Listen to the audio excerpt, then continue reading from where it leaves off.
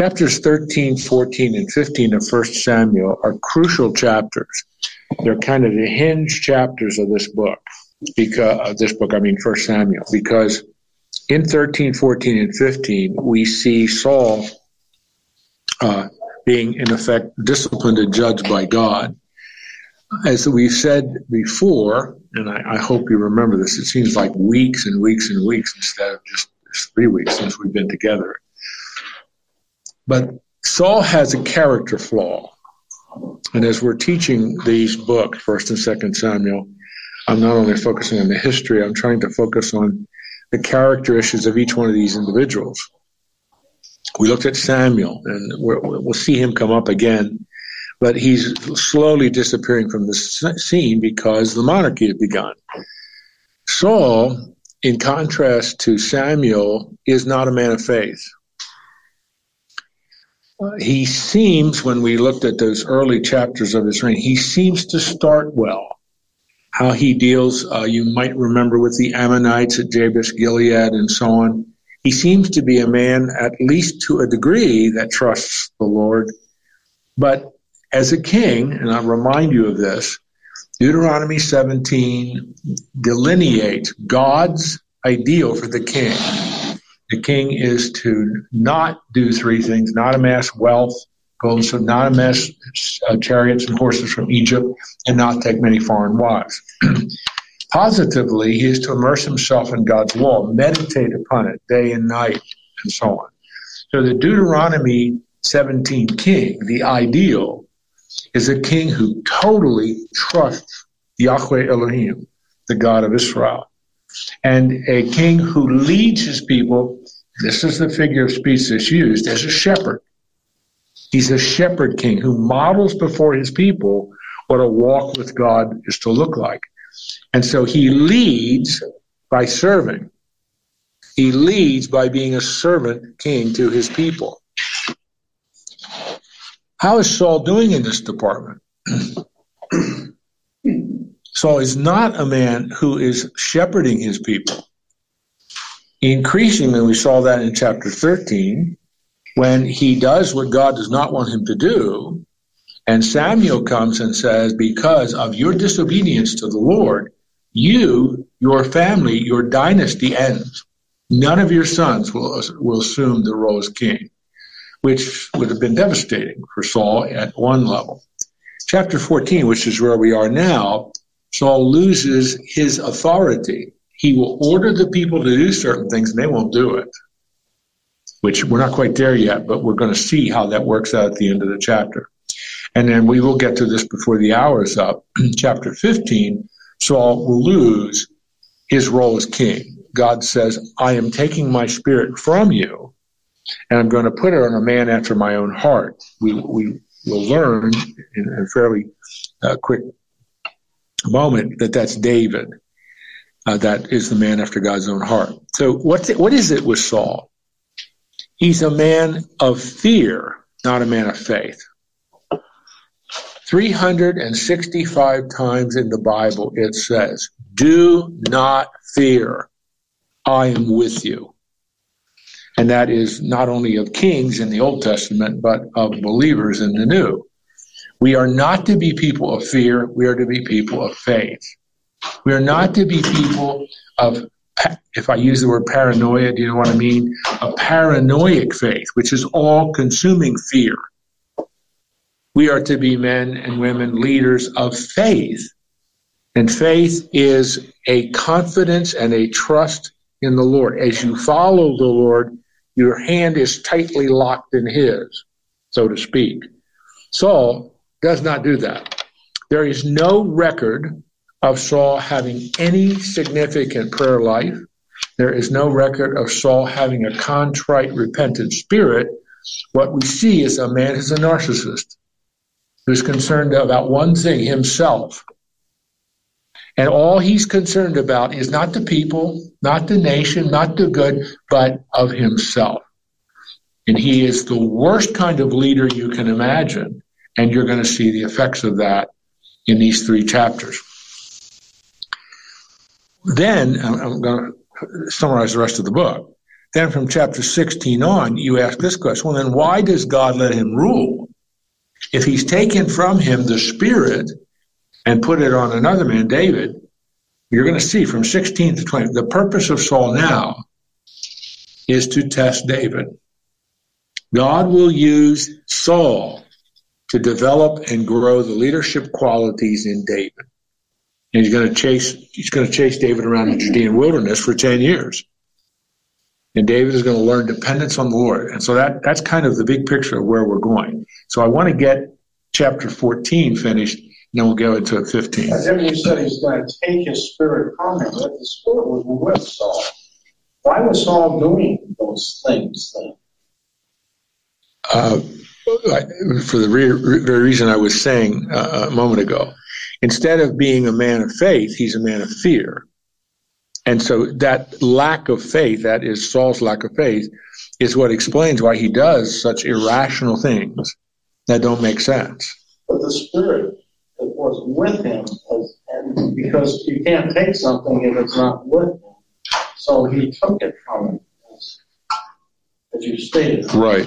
So how does that work? If the Spirit... Well, the New Testament, you remember the role of the Holy Spirit in the Old Covenant is different than the role of the Holy Spirit in the New Covenant. The New Covenant, which is you and I are part of the New Covenant community called the church, the Holy Spirit indwells us, empowers us, guides us, teaches us, etc., equips us, empowers us to live the life God wants us to do. The role of the Holy Spirit in the Old Covenant was to equip for service. The builders of the tabernacle were filled with the Spirit, it tells us. The king, well, not all kings, but most of the kings of Judah were filled with the Spirit, gifted for the service that God calls upon them.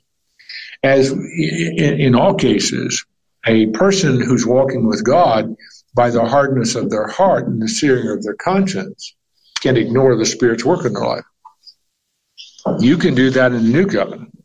The Epistle of Ephesians calls that quenching the Spirit. Saul, by his actions, is not following the Lord, not trusting the Lord, but he's all consumed by himself, such that the Lord has virtually no influence on him whatsoever. Not because the Lord doesn't want that influence, but because Saul doesn't allow the Lord to do that. And we're going to see this in chapter 14, we're going to see it in chapter 15. Saul's going to cry out to God, and God won't answer him. We're going to see that in chapter 14. He will cry out to the Lord for help. God's silent. And the question we need to ask, why does God do that? Why is God silent? Why doesn't God answer Saul? We'll get to that in a minute. Okay? Let's pick up with verse 25 of chapter 14. Hopefully this is going to go all right because I don't have any of my notes, but I think I remember all that I want to say. Remember that chapter 14, again, it's been several weeks, we're jumping into the middle of this chapter. But the Philistines, at this point in the history of Israel, the very significant enemy of Israel, they have been doing, and if you look at one of the maps in the packet, today, coincidentally, we are reading a lot about Gaza. That's where the Philistines were. The Gaza Strip was the original area the Philistines ruled in at the time of Saul 3,000 years ago.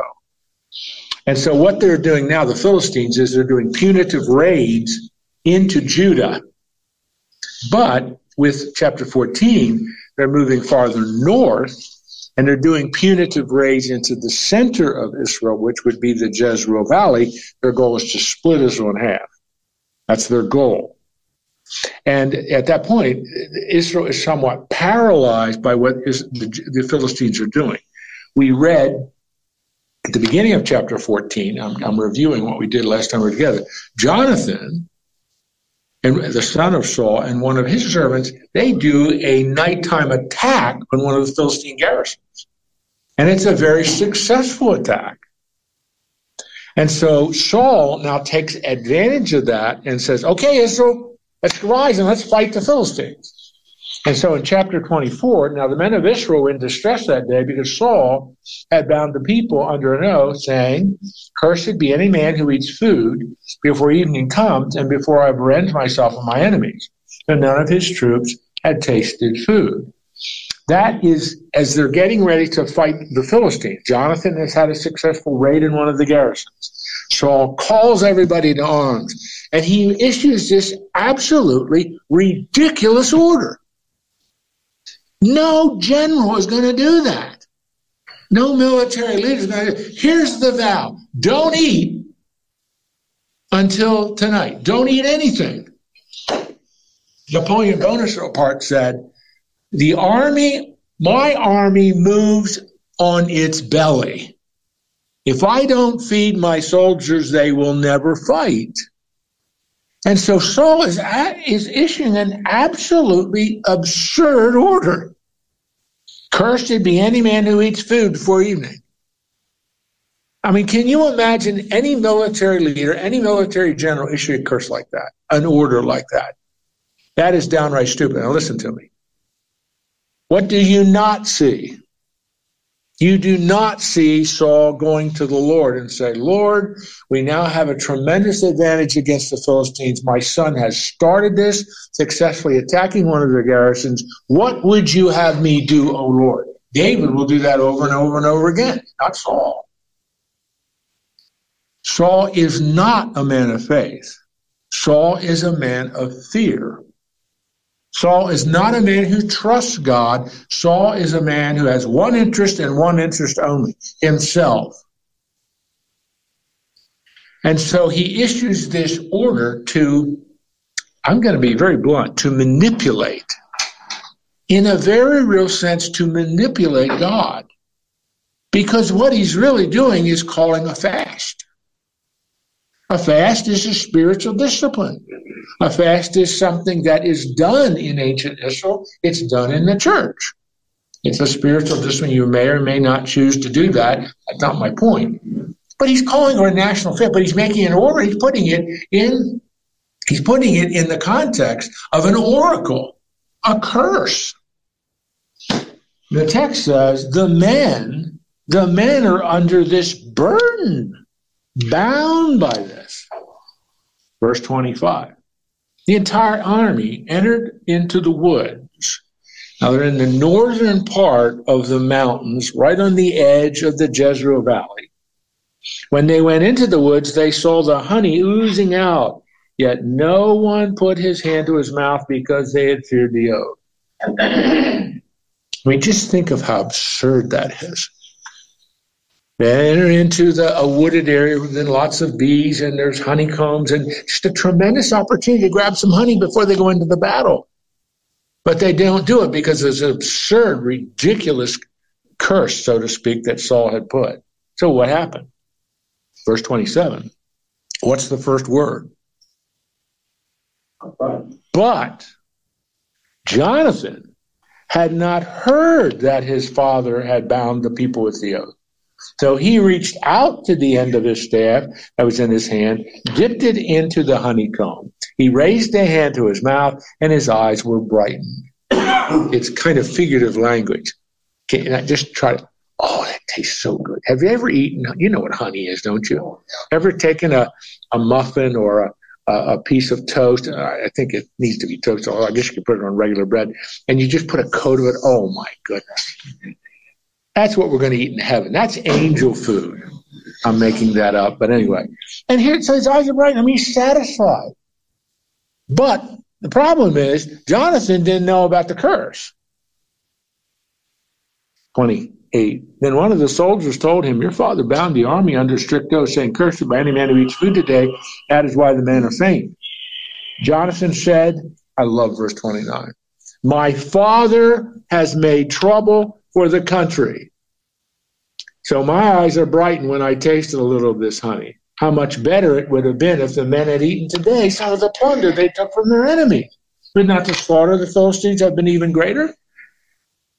So what do you have in verse 29 and verse 30? The contrast between Jonathan and the absurdity of his narcissistic father. Jonathan is saying, that order my father gave is ridiculous. I mean, look what happened here. I tasted something, honey. My eyes are brightened. I'm ready to fight. Why not let the other army members do that? Not because of Saul. Verse 31, that day after the Philistines had struck down the Israelites had struck down the Philistines from Michmash to Ajalon. They were exhausted. So there's a momentary victory among the Israelites. They've driven the Philistines from this area. Verse 32, they pounced on the plunder, taking sheep, cattle, calves. They butchered them on the ground, ate them together with the blood. Now that's a little sentence you ought to underline, because Leviticus makes it very, very clear. Before a Jew eats a piece of meat, the Jew must drain that meat of all blood. Because you are not, this is a clear dictum in the Levitical code. A Jew does not eat non-kosher meat. And non-kosher meat is a bloody red rare steak. If you're a Jew, you don't eat a bloody red Omaha steak. You don't do that. You drain, well, anyway, you know what I'm saying. So in effect, now, so the Israeli army has had tremendous success against the Philistines. They've now plundered their camps. You know what I mean by plundered? They plundered their camps, and there's a lot to eat, including the animals that they've now slaughtered to eat. Now, you're not talking about a dozen men. You're talking about hundreds and hundreds of men, several thousand actually, that have been mustered by Saul. And so, in a very real sense, Saul has set the people up to sin by his absurd order. The people, the soldiers, now exhausted after a day of intense battle, They plunder the Philistine camp, slaughter the animals, and have an enormous barbecue. That's not in the Bible, but in effect, that's what they did. But in doing that, they did not drain the blood from the animals. They have just violated. This is a non-kosher meal. And that's serious business to the Lord. Verse 33, then someone said to Saul, look, the men are sinning against the Lord by eating meat that has blood in it. The observation that these individuals are making to Saul is an accurate observation.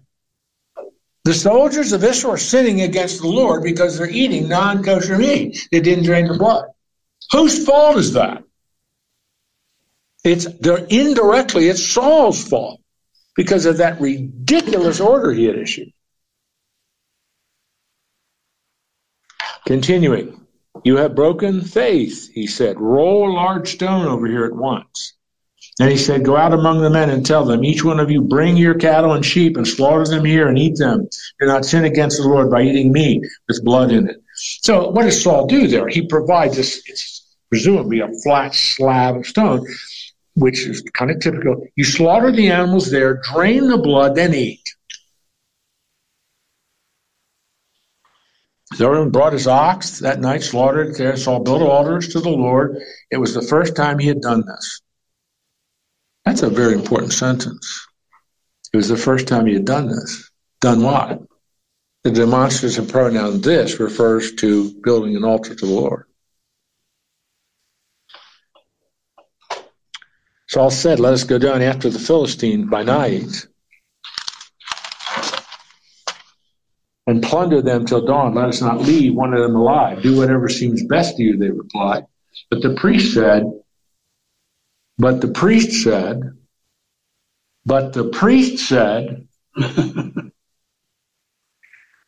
who should have said that? Saul. But the priest said, let us inquire of the Lord here. So here's, I'm trying to get you to see the picture here of what is going on. It's expediency. Saul has been caught now in the stupidity of his oath, his curse, his vow, his oracle. His soldiers have now violated the kosher laws of Leviticus. He tries to neutralize that by constructing a slab where they can now slaughter the animals and drain the blood so they can no longer violate the kosher laws. And then, by the way, I should probably build an altar to the Lord so we worship the Lord here. Oh, by the way, I forgot that. Okay, now let's go plunder the priest said, just a minute, Saul. You have done all of this without talking to the Lord, seeking the Lord's blessing, or seeking the Lord's direction here. You're to be the shepherd king of Israel, Deuteronomy 17. And when the priest says this, in effect, at the end of verse 36, that is actually an indictment of Saul's leadership.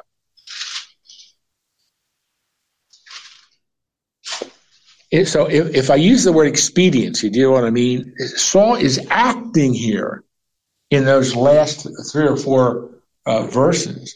Saul's acting not out of faithfulness to the Lord, but out of expediency. I forgot to do. Oh, my goodness. Okay, hurry, get a slab so we can quick drain the animals. Correct. Oh, and by the way, I should probably build an altar. Oh, and let's worship. Oh, now let's go plunder the Philistines. It's like bang, bang, bang. Impulsive, expedient act without the servant shepherd leadership of his people. And this priest, we do not have his name here. To me, he's one of the courageous heroes of this narrative. He steps into the situation, in effect, rebuking Saul. Let us inquire of God here. And in the Hebrew language there, that's an imperative. Do you know what I mean by an imperative? That's command. Saul, stop it. We need to inquire of the Lord here. So, Saul asked God, I'm in verse 37, shall I go down after the Philistines? Will you give them into Israel's hand?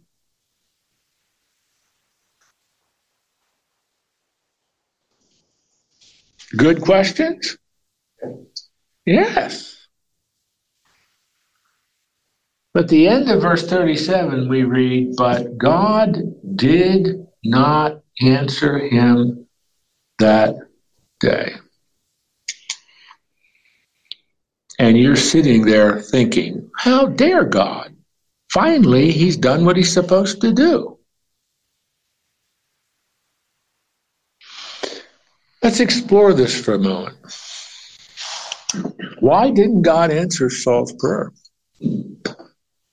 God is not a God of convenience. Or expediency, to use my word. And Jim? Yes. Also, he went to God with his mind, not with his heart. That's a good comment, Glenn. It almost seems, doesn't it, as this is an afterthought of Saul. And it only comes to his mind after the priest says, let's instruct of the Lord here. Let's seek the Lord's blessing here. Let's inquire and find out. Okay. Maybe we should do that. What's lacking, men? The genuineness of Saul's heart and devotion to the Lord. We're going to see, and you'll see this in coming chapters, David will do this constantly. When it's so obvious he should go after the Philistines, David will stop. Nope, I want to talk to the Lord about this. And his men are watching him. And his men watch as he evidences this shepherd-like servant dependence on Yahweh Elohim, the covenant God of Israel. David is the king. Saul's not like that. Saul's a narcissistic, paranoid, delusional man who is failing time after time after time to lead his people. And what he did to the army here is an absolute catastrophe. He set him up to, in effect, commit sin and the exhaustion of battle to eat the non-kosher meat and not properly prepared. You cannot manipulate God. You cannot set up situations where you are controlling God. Now, God, it's about time for you to act. It's about time for you to get on our side, Lord. Now, I'm going a little bit beyond, but what Saul is asking there, and there's two questions which are the content of this prayer in verse 37, are correct. But he should have done this in chapter 13. It's only when the priest, in effect, rebukes him in public that he does it, and the Lord is silent. Don't try to manipulate and control me, Saul. You really don't mean this. And Glenn is right. This is more of a heart issue with Saul. And it's the tragic element of King Saul. He had the gifts, he had the ability, he stood out among the people, he was a natural, the people look, naturally he's the king. There's an old Baptist preacher who used to say, the 18 inches between the mind and the heart, that distance must be crossed if you're going to walk in obedience with the Lord. It's not just a matter of head knowledge, it's heart conviction. That's what Saul lacks.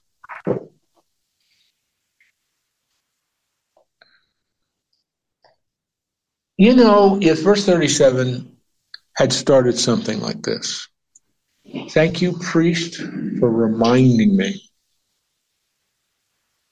Oh, Lord, I come to you this evening with sorrow and contrition on my heart because I tried to do all of this without dependence on you. I failed in my shepherd leadership over my people. Now, in contrition and repentant spirit, I come to you. Shall I go down after the Philistines? Will you give them into my hand? There's a big difference, isn't there? Do you understand what I'm saying? You will see David do this numerous times. Oh God, I am sorry. Be gracious to me. I did not do what I was supposed to do in leading my people or whatever the circumstance might be. And this is what's absent in Saul. He's a man of fear and a man of expediency, not a man of faith. And the leader of any nation at any point in history, if that leader, and I'm not getting into politics, that's not what I mean, but a leader is to lead his people by serving his people. Leadership is not about narcissism. It's not about me. It's about you. And this is where Saul's at. He's caught in this. He can't get out of it because his heart isn't broken. So, look at what Saul does now. I'm in verse. Are you with me? Everybody, thank you, Glenn, for that comment. This is extremely important. I'm trying to get you to really see what God is doing here with Saul and why God is not responding, so to speak. Okay, now what's Saul going to do? He's finally, Saul left God out of this. Okay, God, what should I do? And God's silent. Then Saul, therefore, in verse 38, said, come here, all of you who are leaders of the army, let us find out what sin has been committed today.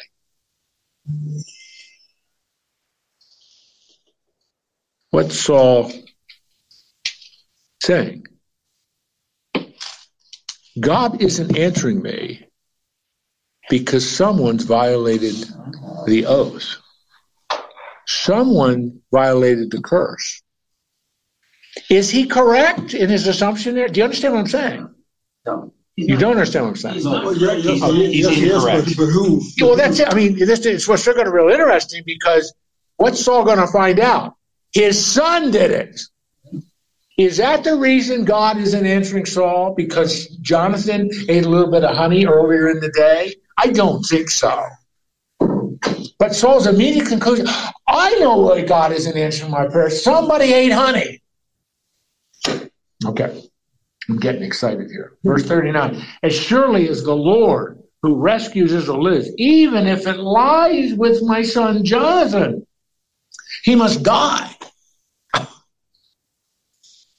Now, it's interesting whether that's hyperbole, the language of exaggeration on Saul's part, or somehow he knew that Jonathan, even if it's my son, he's got to die.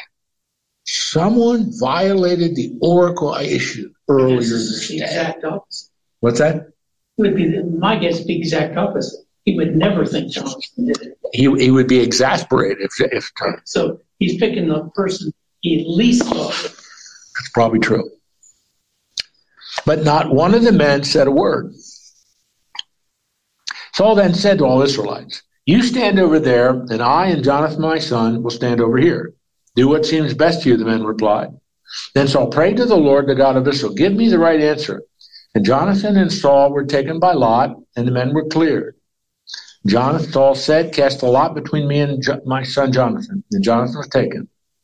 And Saul said to Jonathan, tell me what you've done. So Jonathan told him, I merely tasted a little honey with the end of my staff, and now I must die. Saul said, may God deal with me, be it ever so severely, if you do not die, Jonathan. Now, I hope you followed what happened in verse 41, 42, 43, and so on. They cast lots. Yeah, that was the way God superintended that. They cast lots to find out who was the guilty party who ate.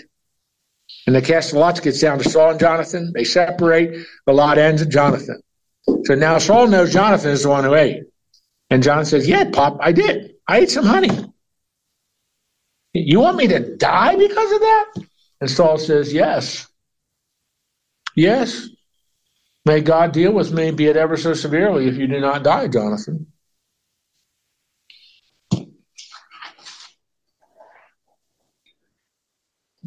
But the men said to Saul, should Jonathan die, he who has brought about this great deliverance in Israel? Never!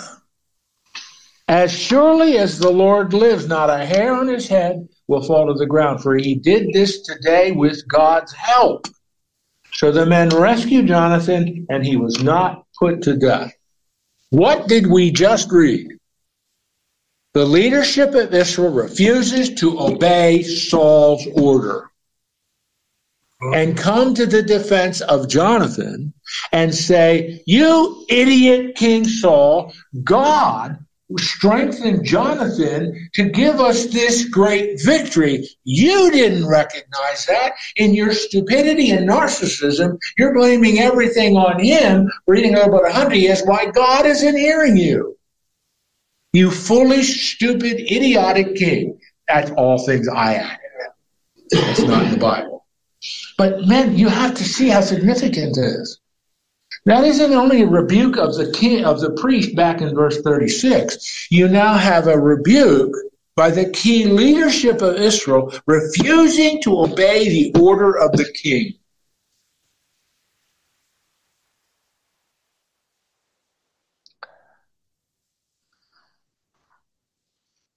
In my Bible, which is in my office, not here, but in my Bible, I wrote the humiliation of Saul. He's humiliated. He's called to account.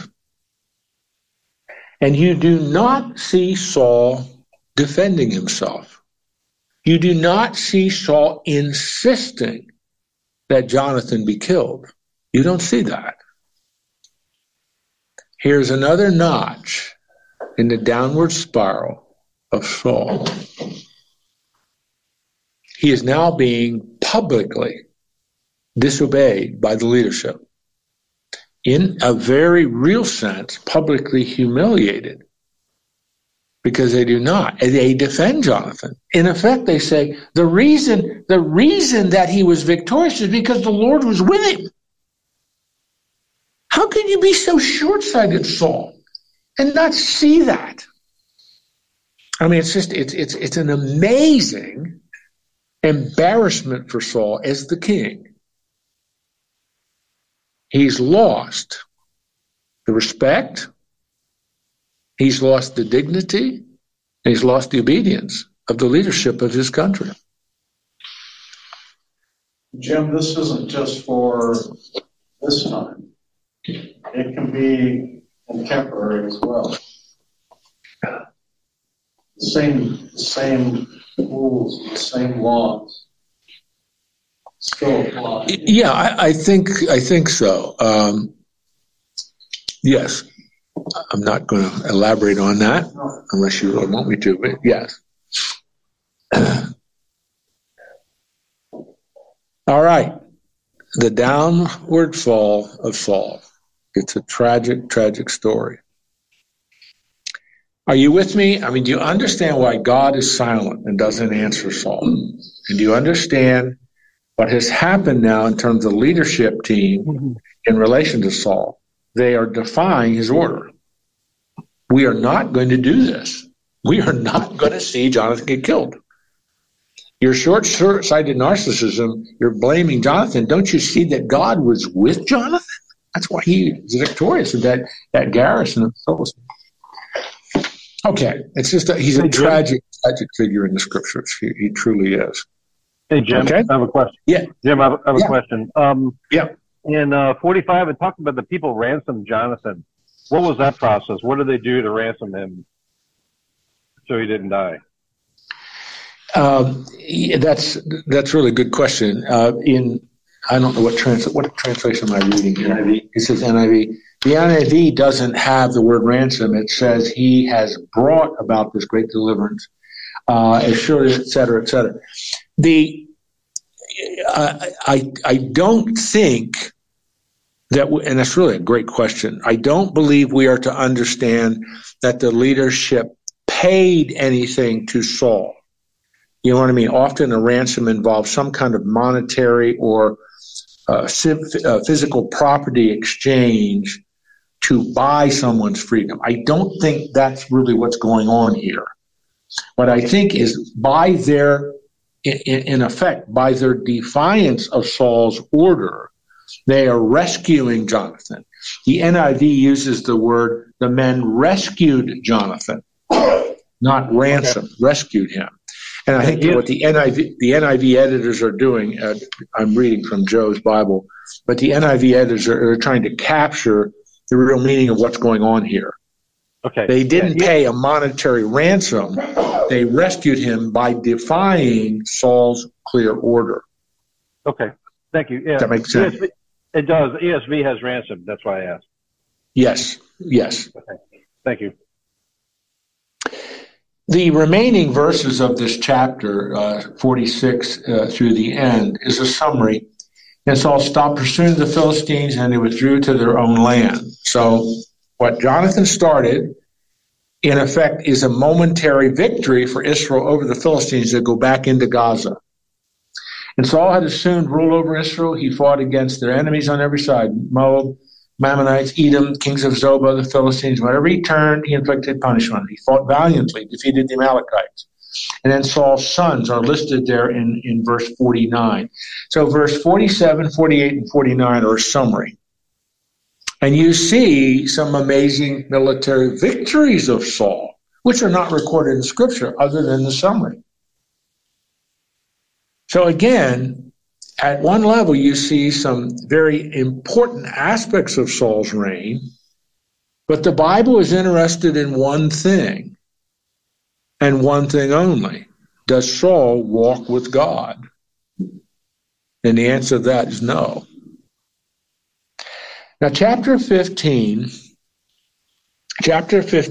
is the decisive turning point. Because here, God is going to issue another oracle. And that oracle is, in effect, going to be, Saul, you've lost the right to be the king of Israel. I'm going to take that from you and give it to someone else. Why? Let's look at the context. Chapter 15, verse 1. Samuel said to Saul, I am the one the Lord sent to anoint you king over his people, Israel. So now listen to the message from the Lord. This is what the Lord Almighty says. I will punish the Amalekites for what they did to Israel when they were waylaid them as they came up from Egypt. Now go attack the Amalekites and totally destroy everything that belonged to them. Do not spare them. Put to death men, women, children, infants, cattle, sheep, camels, and donkeys. Now, unless you really remember all the details of Israel's history, this may be a little bit mysterious. The Amalekites are descendants of Esau. The Amalekites were nomads. They didn't live in it. You know what a nomad is. They're nomadic raiders. And when Israel had been liberated from Egypt in the Exodus, and then if you remember their refusal to obey the Lord, they engaged in 40 years of wandering. Remember all that? Well, those 40 years of wandering are over, and Moses is leading them up along the east side of the Dead Sea, up along the east side of the Jordan. They're going to cross over under Joshua. Well, down here, right, here's the Dead Sea. Down here, the Amalekites fought against Israel, the children of Israel, would not let them pass through their area. And God made a vow, and that vow is recorded there in Deuteronomy 25. It's in Exodus 17 and then Deuteronomy 25. Because of what the Amalekites did, I will judge the Amalekites. And it's now time in God's economy of things. Saul, you're the king. Samuel, my prophet, my judge, my priest at this point is now communicating a directive to you, Saul. You will be the agent to fulfill this covenant curse on the Amalekites. Now, we've talked about this a little earlier, but you might not remember it. In effect, God puts the Amalekites under the ban. A covenant judgment by Yahweh Elohim, by Yahweh Sabaoth, Lord Almighty is the title in verse 2, by Yahweh Sabaoth, put the Amalekites under the ban. Saul, you carry it out. What I promised Moses about 500 years earlier, you carry it out. It's time for the Amalekites to be called to judgment. It's getting really, really hot. Winter isn't here yet, so I got to take one here. We're not going to have winter anymore in Omaha, as you probably know. And you're all rejoicing in that. I'm lamenting it. It's God's judgment upon Omaha. You think of God's blessing. That's all right. Anyway, so it's time now.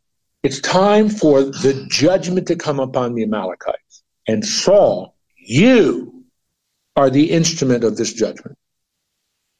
And to be put under the ban, you might remember when we studied Joshua, the Canaanite cities were put under the ban, and they would destroy a city and kill everything because the Canaanites were the enemies of God, and the instruments of that judgment on the Canaanites was Israel. Saul is to be the instrument of the judgment on the Amalekites. Their day of judgment has come. Verse 4. So Saul summoned the men and mustered them at Telaim, 200,000 foot soldiers, 10,000 men from Judah. We're seeing this happen over and over again. The text always singles out how many come from Judah, because Judah is the emerging, most important tribe. Saul went to the city of Amalek and set an ambush in the ravine. And he said to the Kenites, another one of the descendants of Esau that are Arabic tribes and nomads, go away, leave the Amalekites, so I do not destroy you along with them, for you showed kindness to all the Israelites when they come up out of Egypt. So the Kenites moved away from the Amalekites. And Saul attacked the Amalekites all the way from Havilah, which is in Mesopotamia, to Shur, which is on the edge of Egypt. He took Agag, the king of the Amalekites, alive, and all his people he totally destroyed with a sword. But Saul and the army spared Agag, the best of the sheep and cattle, the fat calves and lambs, everything that was good. You have a problem with that? Can't follow instructions? Yeah, he can't follow instructions. What did God tell him to do? Put the entire Amalekite group under the ban. So what has Saul done? He's done what every ancient Near Eastern king did. He preserved the king. You spare the king because in your narcissistic pride, you want to elevate yourself. Look what I did. And in addition, they kept all the peanut butter ice cream and Reese's peanut butter cups and Philadelphia steak sandwiches. They're all the things I love that I can't eat anymore. Notice that. The best of the sheep, the cattle, the fat calves, the lamb. Everything was good. The shepherd king of Israel just defied the Lord. The shepherd king of Israel just willingly, deliberately, and defiantly disobeyed Yahweh Sabaoth, the Lord Almighty of verse 2. This isn't an afterthought. This isn't a happenstance. This is a direct defiance of God.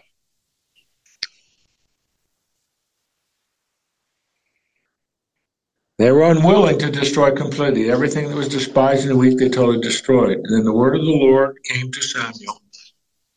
Verse 11, I am grieved that I have made Saul king, because he turned away from me and has not carried out my instructions. Samuel was troubled, and he cried out to the Lord all that night. Two things to observe here. We learn again that our God is an emotional God. Our God is hurt by our sin. Our God is grieved by our defiance. The second thing to observe is Samuel. This hurt Samuel deeply.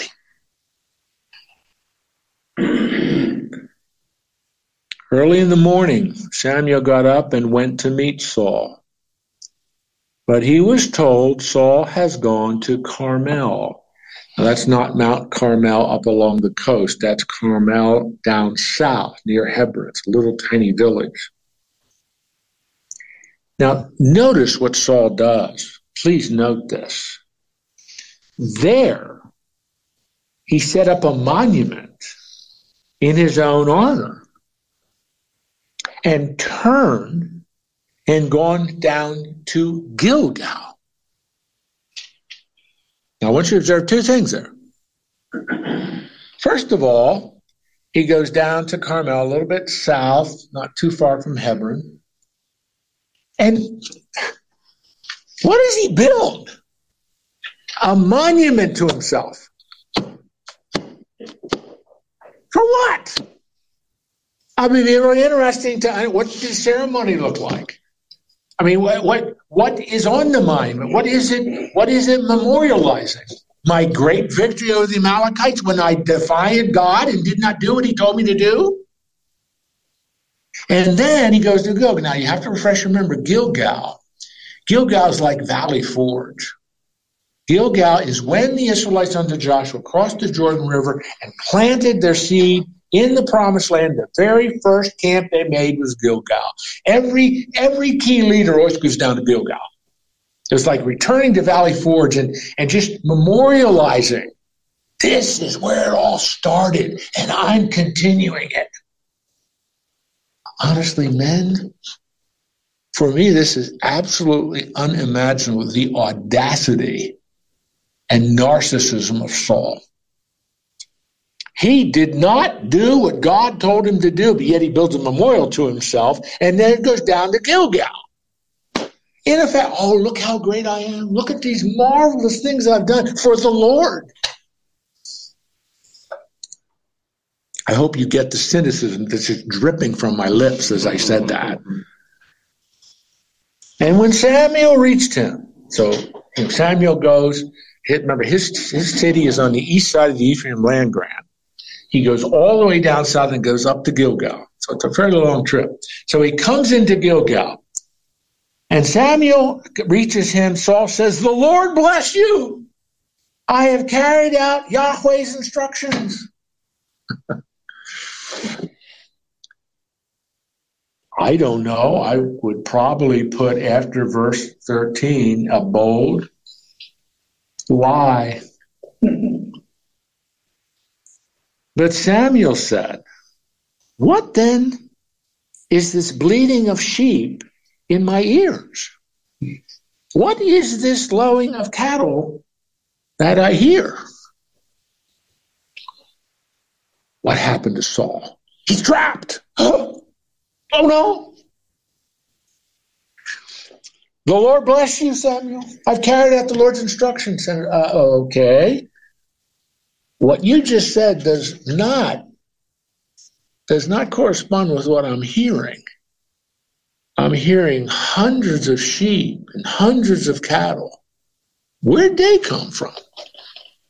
If your obedience to the Lord was so sterling, where'd they come from? Verse 15. "The soldiers brought them from the Amalekites. They spared the best of the sheep and cattle to sacrifice to the Lord." What's the pronoun? "Your God." But we totally destroyed the rest. So what time is it? Oh my goodness, I'm almost time. Can I keep going here? I don't know if I can get all this done, but I want to try to do it. I want you to notice two things about verse 15. Number one is a narcissistic leader always scapegoats. Who's the scapegoat? Soldiers. The soldiers. "Oh, I didn't do this, son. I know. Sorry. I know what you're thinking, but that's not true. Don't think that way. The soldiers did this." Oh, but by the way, they did have a good motive, Samuel. They were thinking properly. They want to use all these cattle to sacrifice to the Lord your God.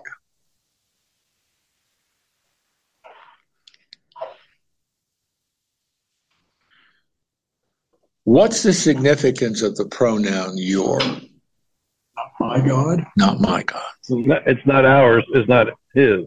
Right. That's right. It's not our God. It's not my God. It's your God. Man, this is incredibly instructive of how far Saul has fallen in his walk with the Lord. He's boldly lying. He's scapegoating. It's just like Adam in Genesis chapter 3. When the Lord comes and says, "Lord, that woman you gave me, she's the one who did it." And then when Eve is confronted, "Well, the serpent made me do it." At the heart of sin is the conviction that I alone am the exception. I'll get away with it. God will never call me to account.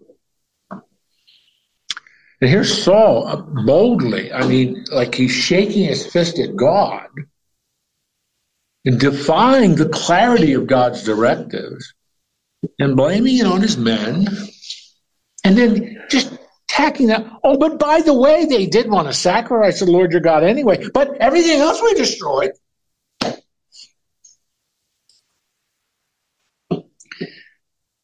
I love, this is NIV, this is Joe's Bible.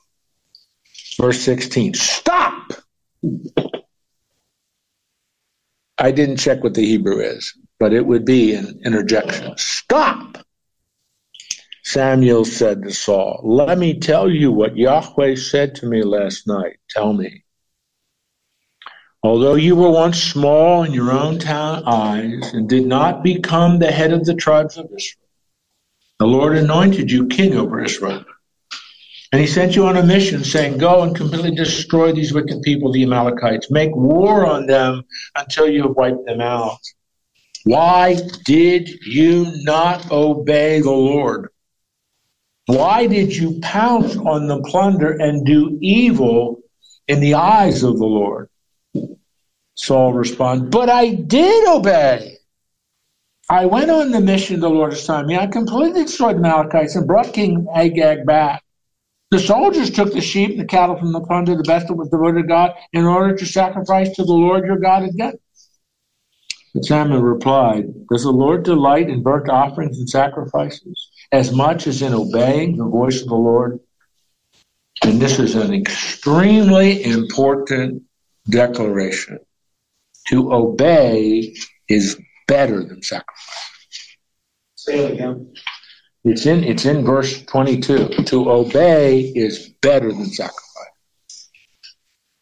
Don't throw this before me, Saul. That you guys spared the animals to set. Don't do that. God could care less about sacrifices that are not genuine from the heart. He wants obedience. He doesn't want legalistic conformity with a bunch of standards. He wants loving obedience. To heed is better than the fat of rams, for rebellion is like the sin of divination, arrogance like the evil of idolatry.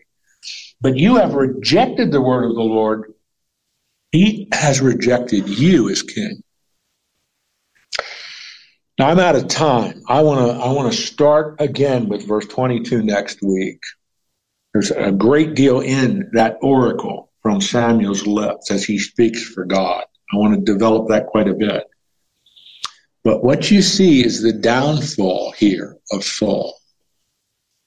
God has now taken the monarchy from him. We'll talk about what happens and so on in the ensuing chapters. But here you see, what's the king to be? Deuteronomy 17. Immersing his heart and his mind in the law of God, meditating it upon day and night, internalizing it, making it part of his very being. Saul didn't do that. Saul's a man of fear. He's a man who does not have confidence and trust in his God.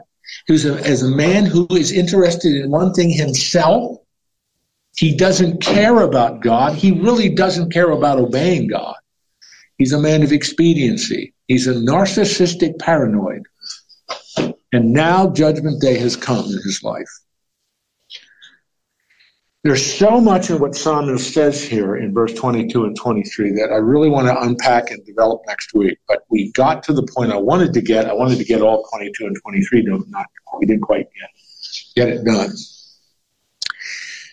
This is a real I'm hoping the way I've taught this, it's clear to you, this downward spiral of Saul. It's a matter of his heart. God does not want a shepherd king who's not going to walk with him in loving obedience, because he is to be the shepherd, shepherding his people, modeling for his people. This is what a walk with God looks like. Now follow me as I walk with God. Not Saul. Great tragic figure of history, great tragic figure of the Bible. And the contrast between him and David is going to be marked in the chapters that follow. Are you with me? Yes. I really mean, are you with the Lord? Because that. Joe, thank you for allowing me to borrow your Bible. I really appreciate it. It's time for me to get out of here. I'm going to pray, and I'll see you next week. Father, what a tragic, tragic figure Saul is. May we learn from him. He's a negative example in the sense that he's not a man who walked with you in faith and dependence, in loving obedience.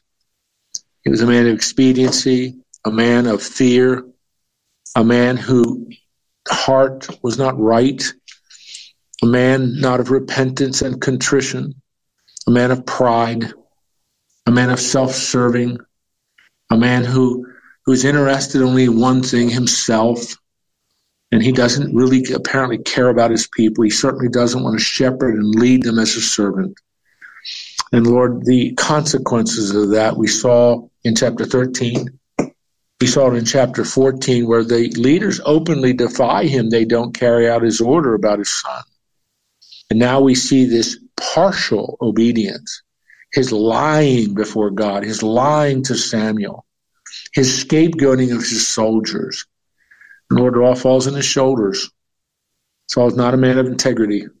May we learn from this. May we be men of integrity, men of faith, men who desire to walk with you in loving obedience, men who are serious about our walk and commitment to you, men who rely and depend upon you like Jonathan did when he took that Philistine garrison. May we be the men that represent you well to our families, to our spouses, to our children, to our grandchildren. May they look at us as the spiritual leaders that they want to model themselves after, not because we are great, but because you are great. And we are dependent on you as we lead, as we serve. And we want to represent you well in that area. Help us to be men like Jonathan, men like David, not like Saul. So we trust you with this. Bless each guy here and the guys online. May we go out into this world the rest of this day and this week as your salt and light to the glory of your Son, we pray. Amen. See you next week.